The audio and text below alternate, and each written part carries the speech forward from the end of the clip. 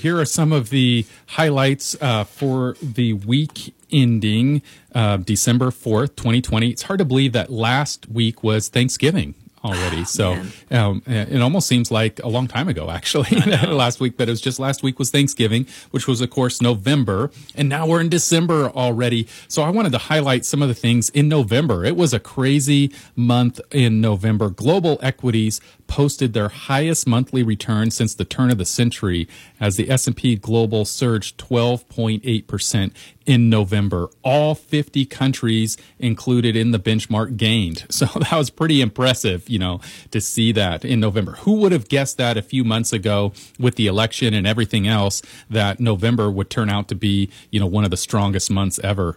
In the U.S., the S&P 500 gained 11%, its best performance since April. I mean, that is huge. 11% in 1 month. Are you kidding me? Yeah. That was a great year last month is how they say that. Seriously. So emerging markets weren't left far behind, gaining 8.9% during the month. All 11 S&P Global 1,200 sectors gained.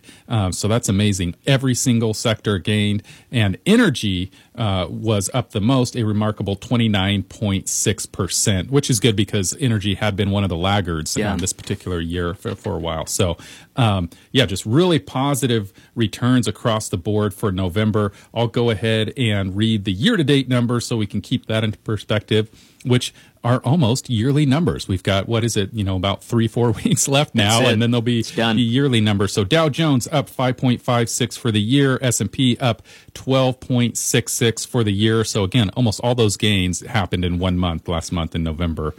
Small U.S. up 11.84, international up 3.05, and the 10-year Treasury is at 0.96.